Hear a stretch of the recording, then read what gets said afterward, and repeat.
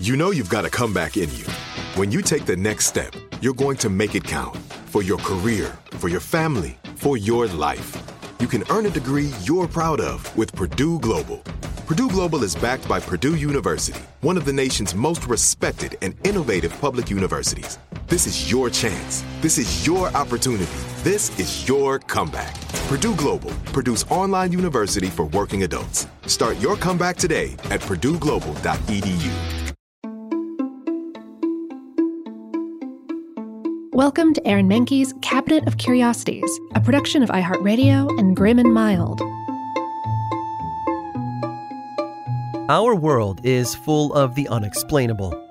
And if history is an open book, all of these amazing tales are right there on display, just waiting for us to explore.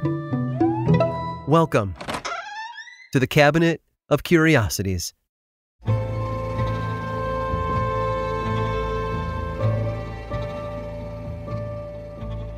Everybody has to start somewhere. To become a great leader or an expert in a particular field takes years of experience. A person doesn't go from an entry-level position to the corner office overnight.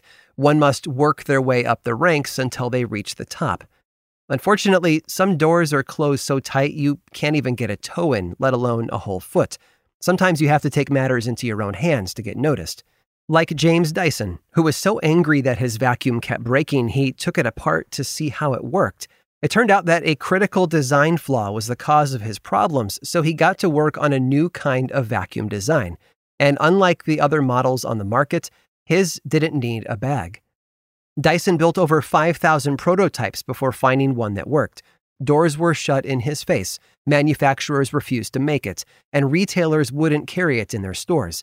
It took a long time before those stores and their customers saw the benefits of a Dyson vacuum. But once they did, the rest was history.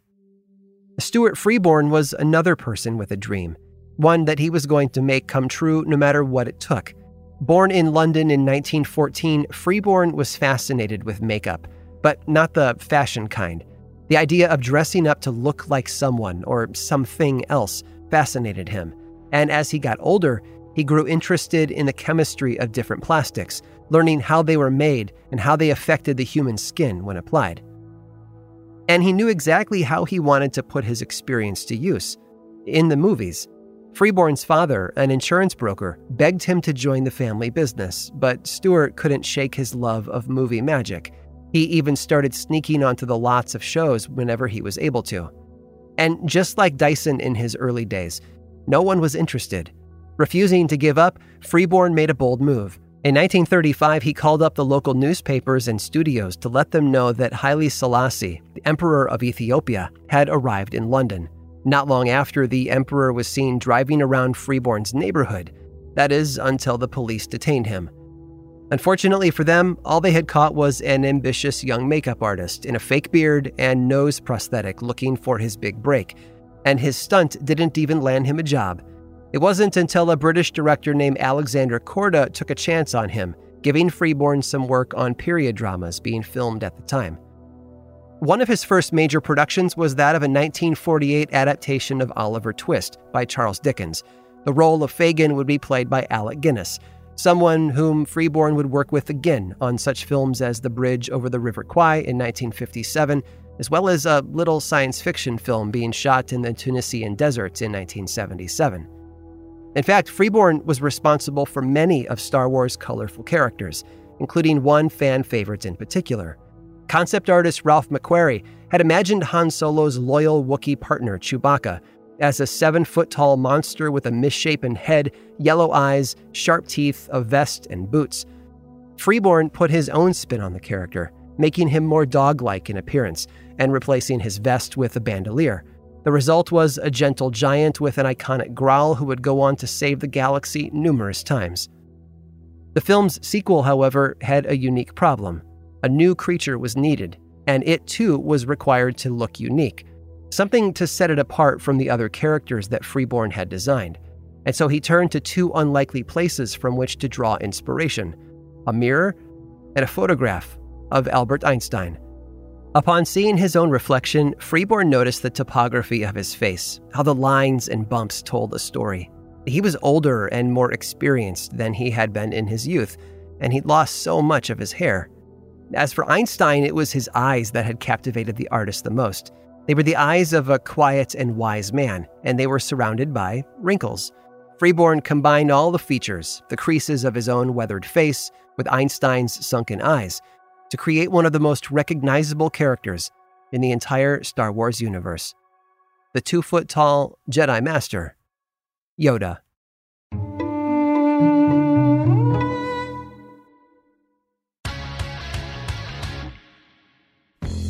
In the 1980s and 90s, New York City needed a tough cop like Detective Louis Scarcella. Putting bad guys away. There's no feeling like it in the world. He was the guy who made sure the worst killers were brought to justice. That's one version. This guy is a piece of shit. Derek Hamilton was put away for murder by Detective Scarcella. In prison, Derek turned himself into the best jailhouse lawyer of his generation. And the law was my girlfriend. This is my only way to freedom. Derek and other convicted murderers started a law firm behind bars. We never knew we had the same cop in the case. Scarcella. We gotta show that he's a corrupt cop. They can go themselves. I'm Steve Fishman. And I'm Dax Devlin Ross. And this is The Burden. Listen to new episodes of The Burden on the iHeartRadio app, Apple Podcasts, or wherever you get your podcasts. And to hear episodes 1 week early and ad-free with exclusive bonus content, subscribe to True Crime Clubhouse on Apple Podcasts.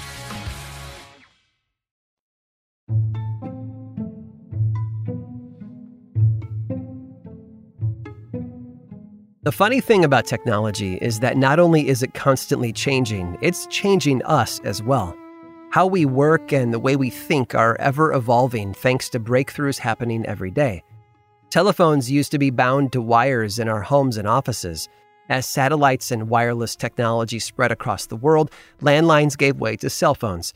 Today, the devices we carry in our pockets are no longer used only for voice communication. We record our lives using their built-in cameras. We can look up any fact on the internet or post our every thought in 240 characters or less. In other words, we've come a long way. Today, we're the ones doing the changing. The more we share about our lives, the more selfies we post and ads we pick up on, the more our technology learns about us, our behaviors, our buying habits, even what we look like. This information can be used to influence the things we purchase or make it easy for governments to track us down. But for Hisashi Kanbe, it made it easier to identify pastries.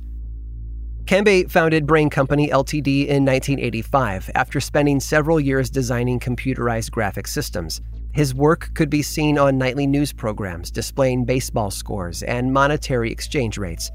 From there, Kanbe moved on to digitizing the textile industry. He replaced the handwritten card system that had been used to program looms with an automated computer program.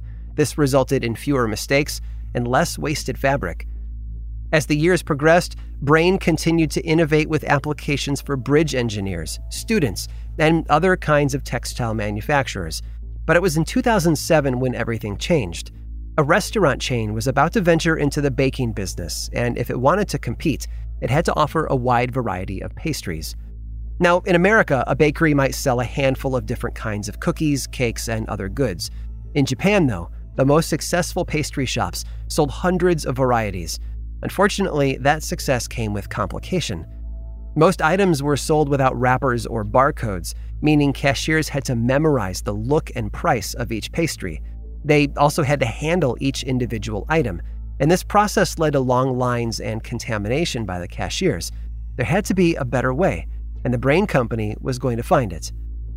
They got to work on an artificial intelligence program to assist in identifying pastries on a conveyor belt. It used multiple algorithms to detect the features of different kinds of baked goods, something they referred to as computer vision. But it was a tough task. For example, a croissant might not always be crescent-shaped, and some pastries looked just like others in shape and size, the only difference being their fillings, or if they had sugar on top. Kanbe's team kept working, though, even as the 2008 financial crisis threatened to shut them down for good. And as other projects lost funding due to budget cuts, he poured 100% of his remaining resources into the pastry project. Brain rewrote its algorithms, weaving them together with complicated camera systems and lights. They also accounted for variations, like if a donut got split in half on the conveyor belt, would the program know the two pieces were meant to go together? Or if multiple items were touching, would it understand that they weren't one giant pastry? Kanbei's team had it covered. By the time they were finished, the Bakery Scan platform was able to recognize dozens of varieties of pastries with 98% accuracy. And it was always learning, too. The more the cashiers helped in identifying questionable scans at the checkout line, the better the program got at recognizing them the next time around. Bakery Scan was a breakthrough, but it was only the beginning. Another challenge was on the horizon, and it was about to take Kanbei's brain from the conveyor belt to the oncology ward.